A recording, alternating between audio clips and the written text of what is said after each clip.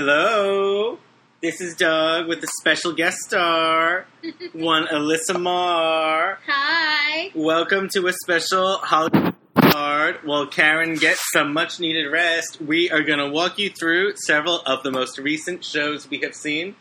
We are doing it for you. Where would you like to start, hon? Do we want to talk about Derry Girls real quick? We don't have to talk about it real quick, but we can talk about Derry Girls. Season 2 just dropped on Netflix.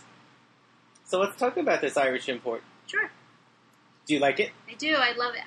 Yeah, I do. I love it. Season 2 is just like Season 1. It's 6 episodes, and they're all about 20 to 25 minutes. Yeah. It's like most are 22, 23 minutes long. We watched all 6 of them yesterday morning. Really easy to sit through. Yeah, like really easy to watch in one sitting. I think we watched the first season all in one Friday night. They move really quick. Yeah. They're all pretty much self-contained episodes. Very funny. It's set in the mid-90s. Yeah. Yeah, it's got to be like 94 or so, right? Yeah. Lots of cranberries on the soundtrack. Set in Derry, in Northern Ireland, during the Troubles. And it follows essentially I think they're about 16, but one 16-year-old girl and her family, and her group of friends at an all-girls Catholic college, they say, but really it's a high school. They're high school age. And this group of all girls does include one boy. Yeah, he's a Derry girl, though. He's a Derry girl. And the shenanigans they get into. And like I said, the episodes are self-contained, so one episode is like them at the prom, and one episode is them trying to get to a Take That concert. Yeah, it's very traditional sitcom kind of story. Sitcom. Yeah, it's about the situation, but each episode reminds you of the strength of the friends' bond, even when they're sort of at odds with each other. And there are nice glimpses of the parents as well. Yeah, and the cast is really terrific. Yeah, they're great. Very natural. Very natural. The writing is really top notch. It's created and written by Lisa McGee. Who's a playwright. Based in the UK. It's, like I said, very funny. Kind of relatable because I went to an all-girls Catholic high school, so there's things that I think are really funny. And kind of relatable for me because I'm like almost exactly the same age as the Derry Girls. Right. And it's a lot of fun 90s music. Yeah. And some of the fads, yeah. It's a very quick sit-through to watch. And Derry Girls definitely was on like my top 5 or 6 of last season for season 1. And I imagine this season will also be as well. I highly recommend it. Yeah, it's a huge hit in It's like their biggest thing, according to you. Yeah, it is. And it's coming back for a 3rd season, and it's a super huge hit in the UK and in Ireland, and deservedly so. Yeah, so that's a big recommend. That's 4 big thumbs up for Derry Girls. Start with season 1, go right into season 2. It's the same amount of time that you could watch a Fleabag. You can get it done very quickly, and I think it's very satisfying. It is, and you do have to pay attention because sometimes the accents are a little thick and it moves fast, but it's totally rewarding. Absolutely. And there's no it's funny. And there's no huge like names in the cast, so there's none of that distraction. I think the biggest name is the guy who played Barrister Selmy on Game of Thrones. Right. So grandfather. So no, it's a true ensemble. Yeah. So we love it, Derry Girls. We love you. And from Northern Ireland, we go back to Broadway or off Broadway. Would you rather do Broadway Bounty Hunter? First? We should probably talk about that first because that's the one that's closest to leaving us. Shucks. So I've talked before about how I have certain feelings about the show Be More Chill. They're not good feelings. Several of the creative people involved in that show are also involved in Broadway Bounty Hunter, namely the composer Joe Iconis. So a year or so ago, this show ran up in the Berkshires, and now it has come to downtown New York. It is ostensibly a vehicle for the musical veteran Annie Golden, who we also talked about last week, has been a character on Orange is the New Black. But when I say veteran, I mean, with a lot of holes in her resume and long gaps in appearances, I'd say, on the stage. So Annie Golden plays a version of Annie Golden who is hard to cast and is ultimately brought into a life as a bounty hunter by a group of people that have these marks, these targets that they're trying to find, and essentially mayhem ensues. What it does is try and, I guess, subvert some of the blaxploitation and kung fu movies that were like B-, C+ films in the 70s and first half of the 80s.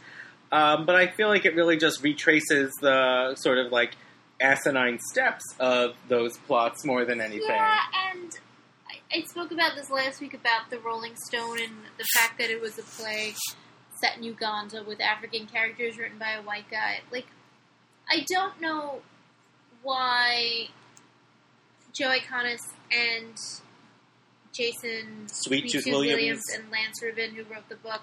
Yeah, this thing has 3 book writers, who are all white guys, feel the need to reclaim blaxploitation and kung fu movies. Like, they're not theirs to reclaim, so I don't really know what their end goal was. Like, and there's also this running theme, and it's like become the like hashtag or the like, what's the word I'm looking for? Signature? The gimmick? The gimmick, like, smash the patriarchy. The catchphrase is the really catchphrase, it. Yeah. The tagline, I guess. Smash the patriarchy, because we're like, the show starts, we're watching Annie Golden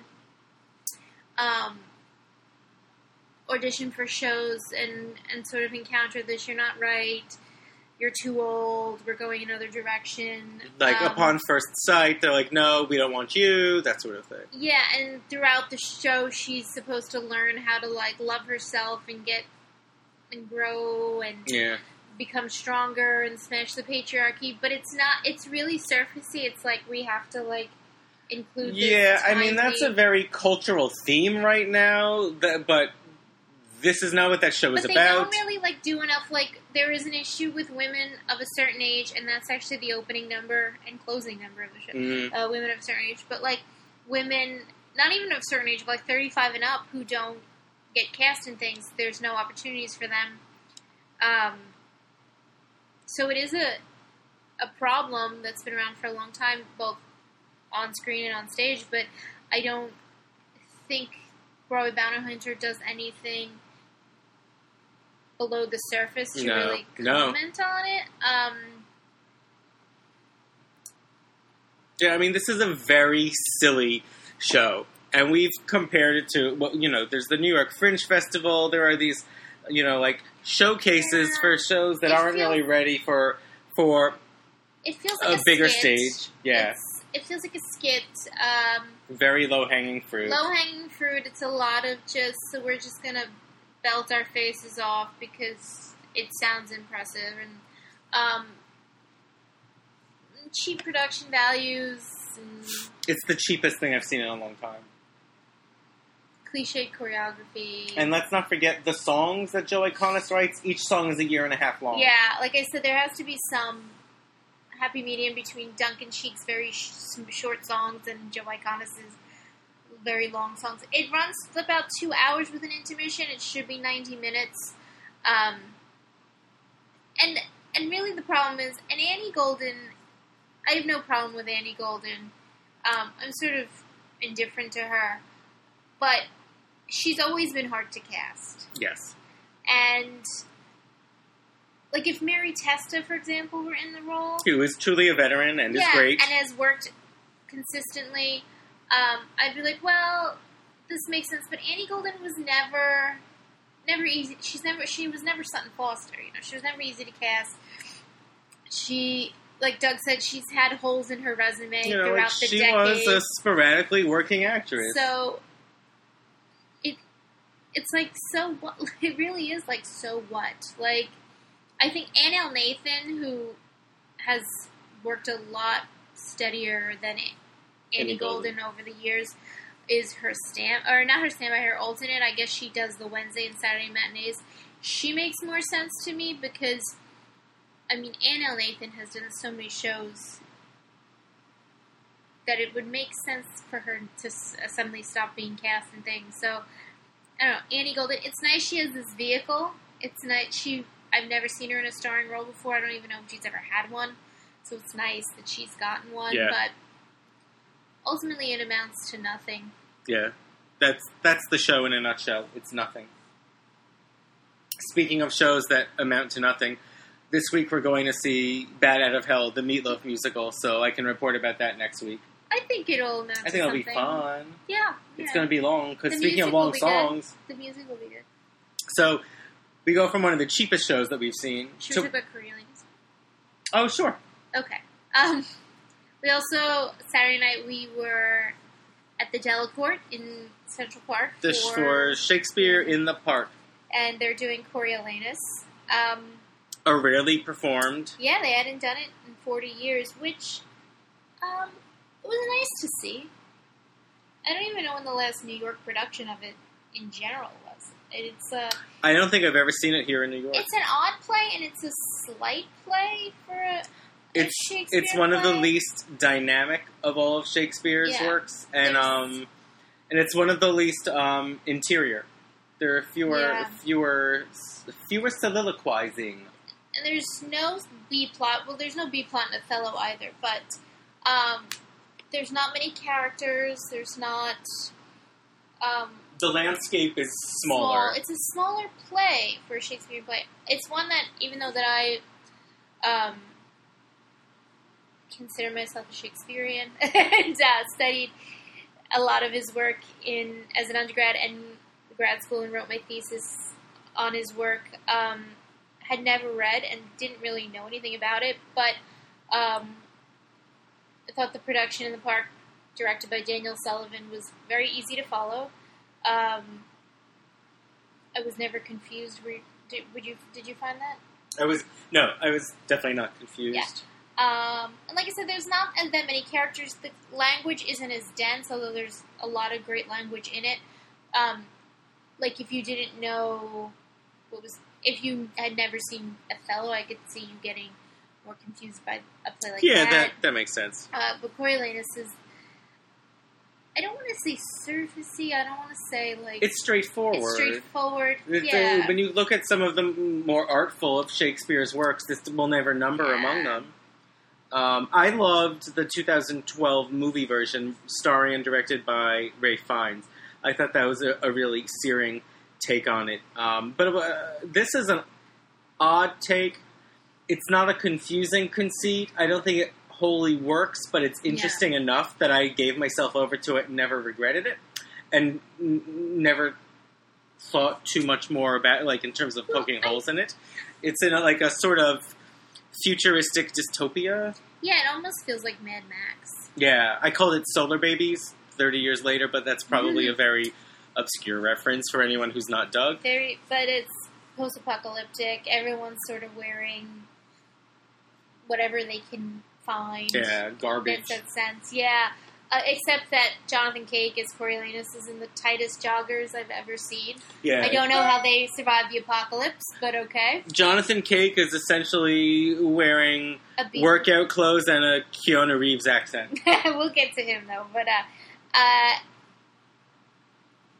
guess it works for that idea of, like, the rabble being hungry and the patricians hoarding all the food. And I really did love the set. It was pieces of, like, shrapnel? Aluminum. Yeah, it was metal, aluminum and metal siding. It looked like, that built this movable wall house that kept moving and opening up, and it really worked for me. The lighting was great. Sound effects were good too. I like the music too. Real atmospheric. The acting overall was fine. I didn't think anybody was particularly awful. I don't think anything. No one was particularly awful. No one was particularly extraordinary. Yeah, I liked Jonathan Cake, accent aside. I don't know why. I guess he's supposed to sound like Everyman, even though he shouldn't. That was my take on it, but he's doing this Keanu Reeves meets Bane yeah, accent. Yeah. That's odd, especially given that he has such a great British accent. Yeah.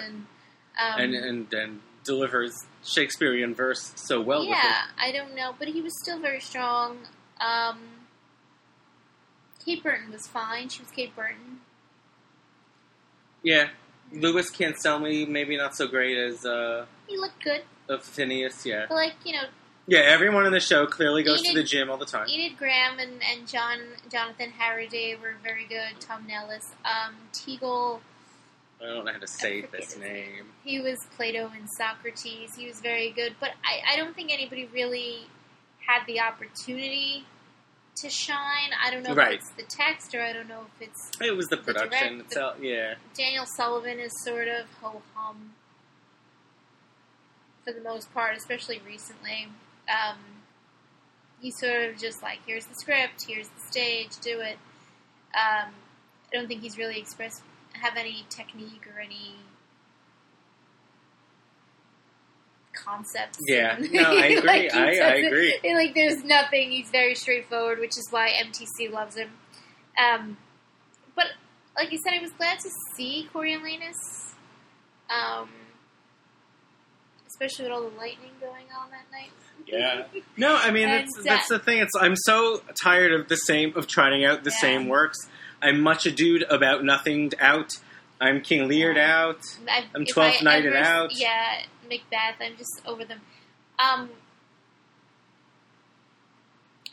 did like it more than Much Ado earlier this summer.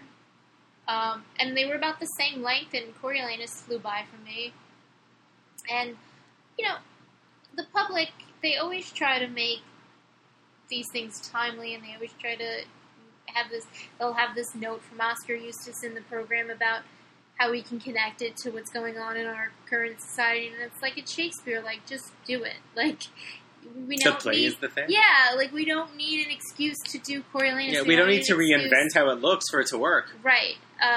We just don't, and it's also, like, we don't need these, like, high concepts, like, we don't need an excuse to do Shakespeare. Right. And I really like the Othello they did last year with Corey Stoll, directed by Ruben Santiago Hudson. And it was very straightforward. Yeah. And people didn't like that. Yeah, it was the play. People were like, I don't want this. And it's like, well, why does Othello have to be in a spaceship? Right. Like, just do it. And a lot of the times it's like, we have this, Coriolanus, for example, is this post-apocalyptic society, and we're still talking about Rome. So, it's like, you never really, it doesn't really get around those things. But, like Doug said, the play's the thing, and just trust the material, because it's brilliant. So, trust it. So, we're recording this on August 5th, and Coriolanus is opening tonight, basically as we speak, but it only has one more week in its run, because that's the way the public does Shakespeare in the Park. It has about 3 weeks of previews and then 1 week post-opening. So if you can get to it, if you can find a way to get free tickets, go for it. It's definitely worth seeing. It's definitely worth knowing. So there we go. Coriolanus, better than Broadway Bounty Hunter. And what I was saying before was we go from the cheapest looking show I've seen in a long time, Broadway Bounty Hunter, to one of the most money looking shows I've seen in a long time, which is the now Broadway version of Moulin Rouge. Now, Alyssa is a fan of the film. Oh. I like it. I think what I think of the show is what I thought of the movie, which is it's a lot of fun. I love the spectacle. The story is dumb. Yeah, and I think this is one of those shows that are like a new trend where we just decide we want to make a musical out of Moulin Rouge or whatever it is, and then we'll plug in the book writer, the director, the score writer. So it feels like Baz Luhrmann was like, well, I want to put this on stage. He did not hire a score writer. So it uses mostly recent pop songs, major pop songs, like Single Ladies and Chandelier and Bad Romance. Fireworks, so very recognizable songs. There's some older stuff like Burning Down the House and Let's Dance and I Want to Dance with Somebody. But, there's a cobbled mishmash score that is fun, but I think for me... It's fun, as a party favor. Yeah, for me, it takes away from the show. Yeah. It uses some songs from the movie, like Lady Marmalade and Come What May. The Elephant medley, to an extent, there's a lot of new medley to it. Even interspersed, newer songs that were in the movie. Roxanne is sort of used. It's used, but in a different arrangement. The problem with using these is everybody knows them, and when they start singing, the audience laughs and it's not funny. They're just laughing because they recognize the song. It, yeah. So it adds a campiness to the whole night, and I never quite knew if the show is in on the joke or if it's tongue in cheek or if we're just being inappropriate. Especially towards the end, where the big Aaron Tveit, who plays Christian. Is that the character's name? Yes, yeah. Christian. Has a big, heartfelt 11 o'clock number that's Crazy by Gnarls Barkley that mashes into Rolling in the Deep by Adele. And everyone's laughing. And I was like, I think this is supposed to be like the high emotional this is really point heartfelt. Of the night. Yeah. And like I said, I don't think it's meant to be comedy. It's just people are like, oh, I get it. I know this song. I'm in on the joke. And it goes on all night. And so it makes the whole night sort of feel bizarre, and also gives, and Doug said this, but it gives a sort of like Las Vegas or cruise ship. Yeah, there's a tackiness. There is a tackiness to it, like more so than exists in the film. Yeah, if we were going to do like songs from the 2000s, songs from the aughts or whatever. Yeah. Yeah, and this film did it too, but the film made, it used Queen songs and it used whatever else, like Elton John songs. But it, I don't know, using Katy Perry, like Firework is the big I want. Well, this is part of the trouble, and like it is a lot of fun to sit through this whole show. You see the money, the choreography, the lighting, the sounds, the costumes, the sets, all wonderful. But when you actually get to trying to feel anything for your two leads, so for those who've never seen the movie, don't know anything about the plot, it is set in 1899, 1900 Paris, in Montmartre, however you actually say that. And Christian, now played by Aaron Tveit and originated by Ewan McGregor in the film, is a writer. He's a musician who has now come from Ohio in this version, and is poor and also thunderstruck by this courtesan played in the film by Nicole Kidman and here by Karen Olivo. And while they are like immediately smitten with each other, there are a couple obstacles. One is the fact that she's dying of consumption, and the other is the fact that this rich count is a duke. What is he a duke? Is he a duke in both? Yes. Oh, he's a duke. Has essentially paid for her services. So it's sort of like an isosceles love triangle going on here. But what it really is an excuse for all of these songs to be retrofitted into first the movie and now the musical. And Baz Luhrmann was able to do it in a really exciting, I'd say even exhilarating way, because of the cinematic syntax of his direction.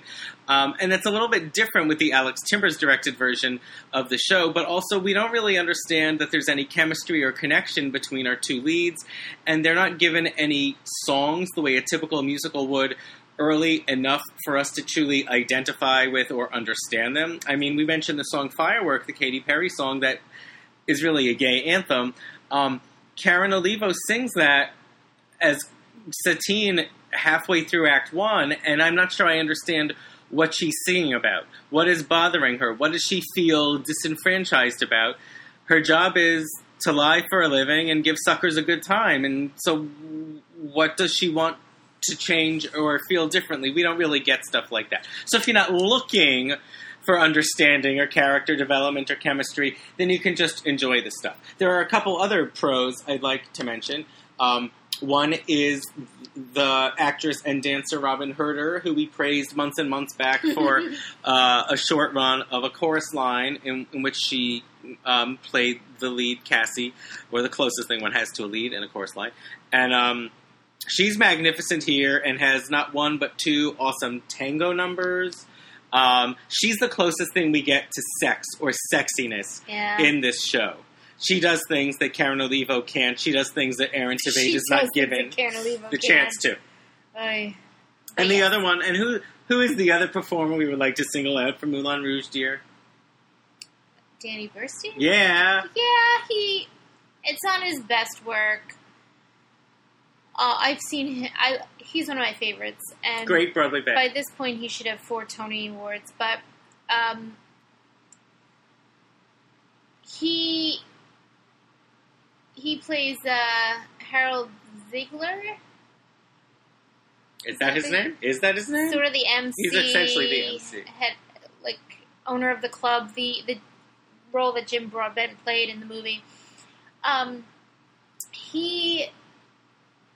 He's not given a lot to do. He's fine. He doesn't. He's really the only one who overcomes the material without chewing the scenery and without being too shticky. So it works. He does what he's required to do. Tam Mutu as the Duke, I almost said the Count, is very good as well. He's very hot. He is very hot. I would have picked him if I was Satine. But he does get a lot of... I was almost embarrassed for this. Because of the dialogue or his songs? His songs, he has to sing Fresh and So Clean, which I think is a Snoop Dogg song, and he does a Rolling Stones medley, which... Oh, right, yes, he introduces himself singing Sympathy for the Devil, Yeah, he does, and he also does Rihanna's Only Girl in the World, so it's and it's a prime example of what I'm saying, it's are they in on the joke? Is this intentionally funny? Because he's got some foolish material, he's got to look like a fool. But I never think we're supposed to laugh at the Duke. The book by John Logan is I'm not going to mince words. It's awful. And he wrote the book for Superhero, which was the Tom Kitt musical that was at second stage earlier this year, last season, and that was awful too. So he needs to stop writing books for musicals. His plays and his screenplays are great. He was the showrunner on Penny Dreadful, which was one of my favorite shows of the last 10 years, but I don't know. The book is terrible. There's no chemistry between the two leads. There's a lot of telling and not showing. It's not a subtle show. Yeah, we just are told that they're in love, and all of a sudden she dies. It's Yeah, and one of the other main characters is Toulouse-Lautrec, who, would you even know he was an artist? If you didn't know anything about him, you would think he was just a playwright. They've made him into a playwright, or he's writing this play that they're supposed to be putting on at the Moulin Rouge. They don't do anything to make Sar Ngaja, who's playing him, look short. I guess they could have done that thing with Lord Farquaad in Shrek and made him on his knees the whole time. Right. But it is tough to do. The Duke calls him Little Man at one point. I guess that's supposed to satisfy it. Yeah, but it's like, you don't look cane. little. What? Yeah. And there's... I know I keep saying this all night, but it's like there's no B-plot. There was no B-plot. There are, like, practically no other characters other than... There's, like, 5 characters, right? There's, like... 6, maybe, 6, yeah. Like, Robin Herder's character and Ricky Rojas' character, who I don't even know what he has a name. He did. He may have had a name. I think they hired him just because he can tango. He could do the tango. He did Forever Tango. 2 great tango scenes. One to Bad Romance as the Act 2 opener, which is great. But all it is, it sets it up. It was like, oh, meanwhile, backstage there was another love affair brewing, but we don't get any book scenes between Robin Herder's character Nini and Ricky Rojas' character. We're just told they're in love. There's nothing to take us away from Christian and Satine, and I wish there was, because it's a hollow sort of love story. And not enough to build a full I really story like Aaron Tveit, but he has no charisma. Like, I can think of a million other people who I would have liked to see in that role. Karen Leavo's not my favorite. I've actually never liked her, full disclosure. Yeah, full disclosure, me neither. There's something about her that I never feel that she's vulnerable on stage, that she really connects. She's always very tough. She gives really tough performances. I just never buy her as whatever character she's supposed to be playing. I think she's miscast. Again, there's a million other people I would have liked to see in this role. She just doesn't fit Satine. Aaron's fine. He doesn't really have much to do, and he's saddled with this terrible narration, and a really bland character. But I think if you're going to spend so much time with the leads and they're not very interesting, that's a problem. Were they interesting in the movie? Only a bit more so because it's a movie and we had tight close-ups and there were people like Ewan McGregor doing heavy lifting. I think that's imbalanced in the film because I don't think Nicole Kidman is at his level. But. And in the end, it's basically like, oh, I die. Here's my bloody handkerchief. And I felt nothing. Yeah. Yeah. And certainly, we've talked about there's no sense of restraint here, but there's no limit. I mean, this show opens with Lady Marmalade performed in the same style that the song that was like the single off the soundtrack of Moulin Rouge was. And then they close the show again with it, and then they do it again during curtain call. It's like, once was already good. But I guess it's like, what the people want. And you're trying to brand something. Yeah, a lot of the comments I've seen about it are like, oh, well, the spectacle is great, it's a lot of fun. I guess it's fun. It is fun. It is fun. The spectacle is amazing. Yeah, if you're looking for substance in Moulin Rouge, you've come to the wrong show, etc., etc. And it's like, but I want to have fun, and I also want to... But if you're going to spend millions of dollars to put on a show and take over a theater, put a little work into it. This is a weird comparison, but the show I keep comparing it to is Rock of Ages, where Rock of Ages used a mishmash of 80s hairband songs, and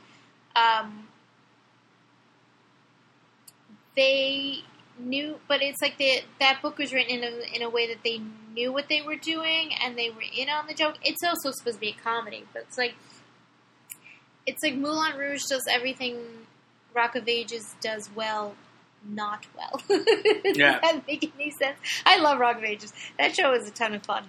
It just extended off Broadway, so I recommend that. It's lowbrow done well. Yeah.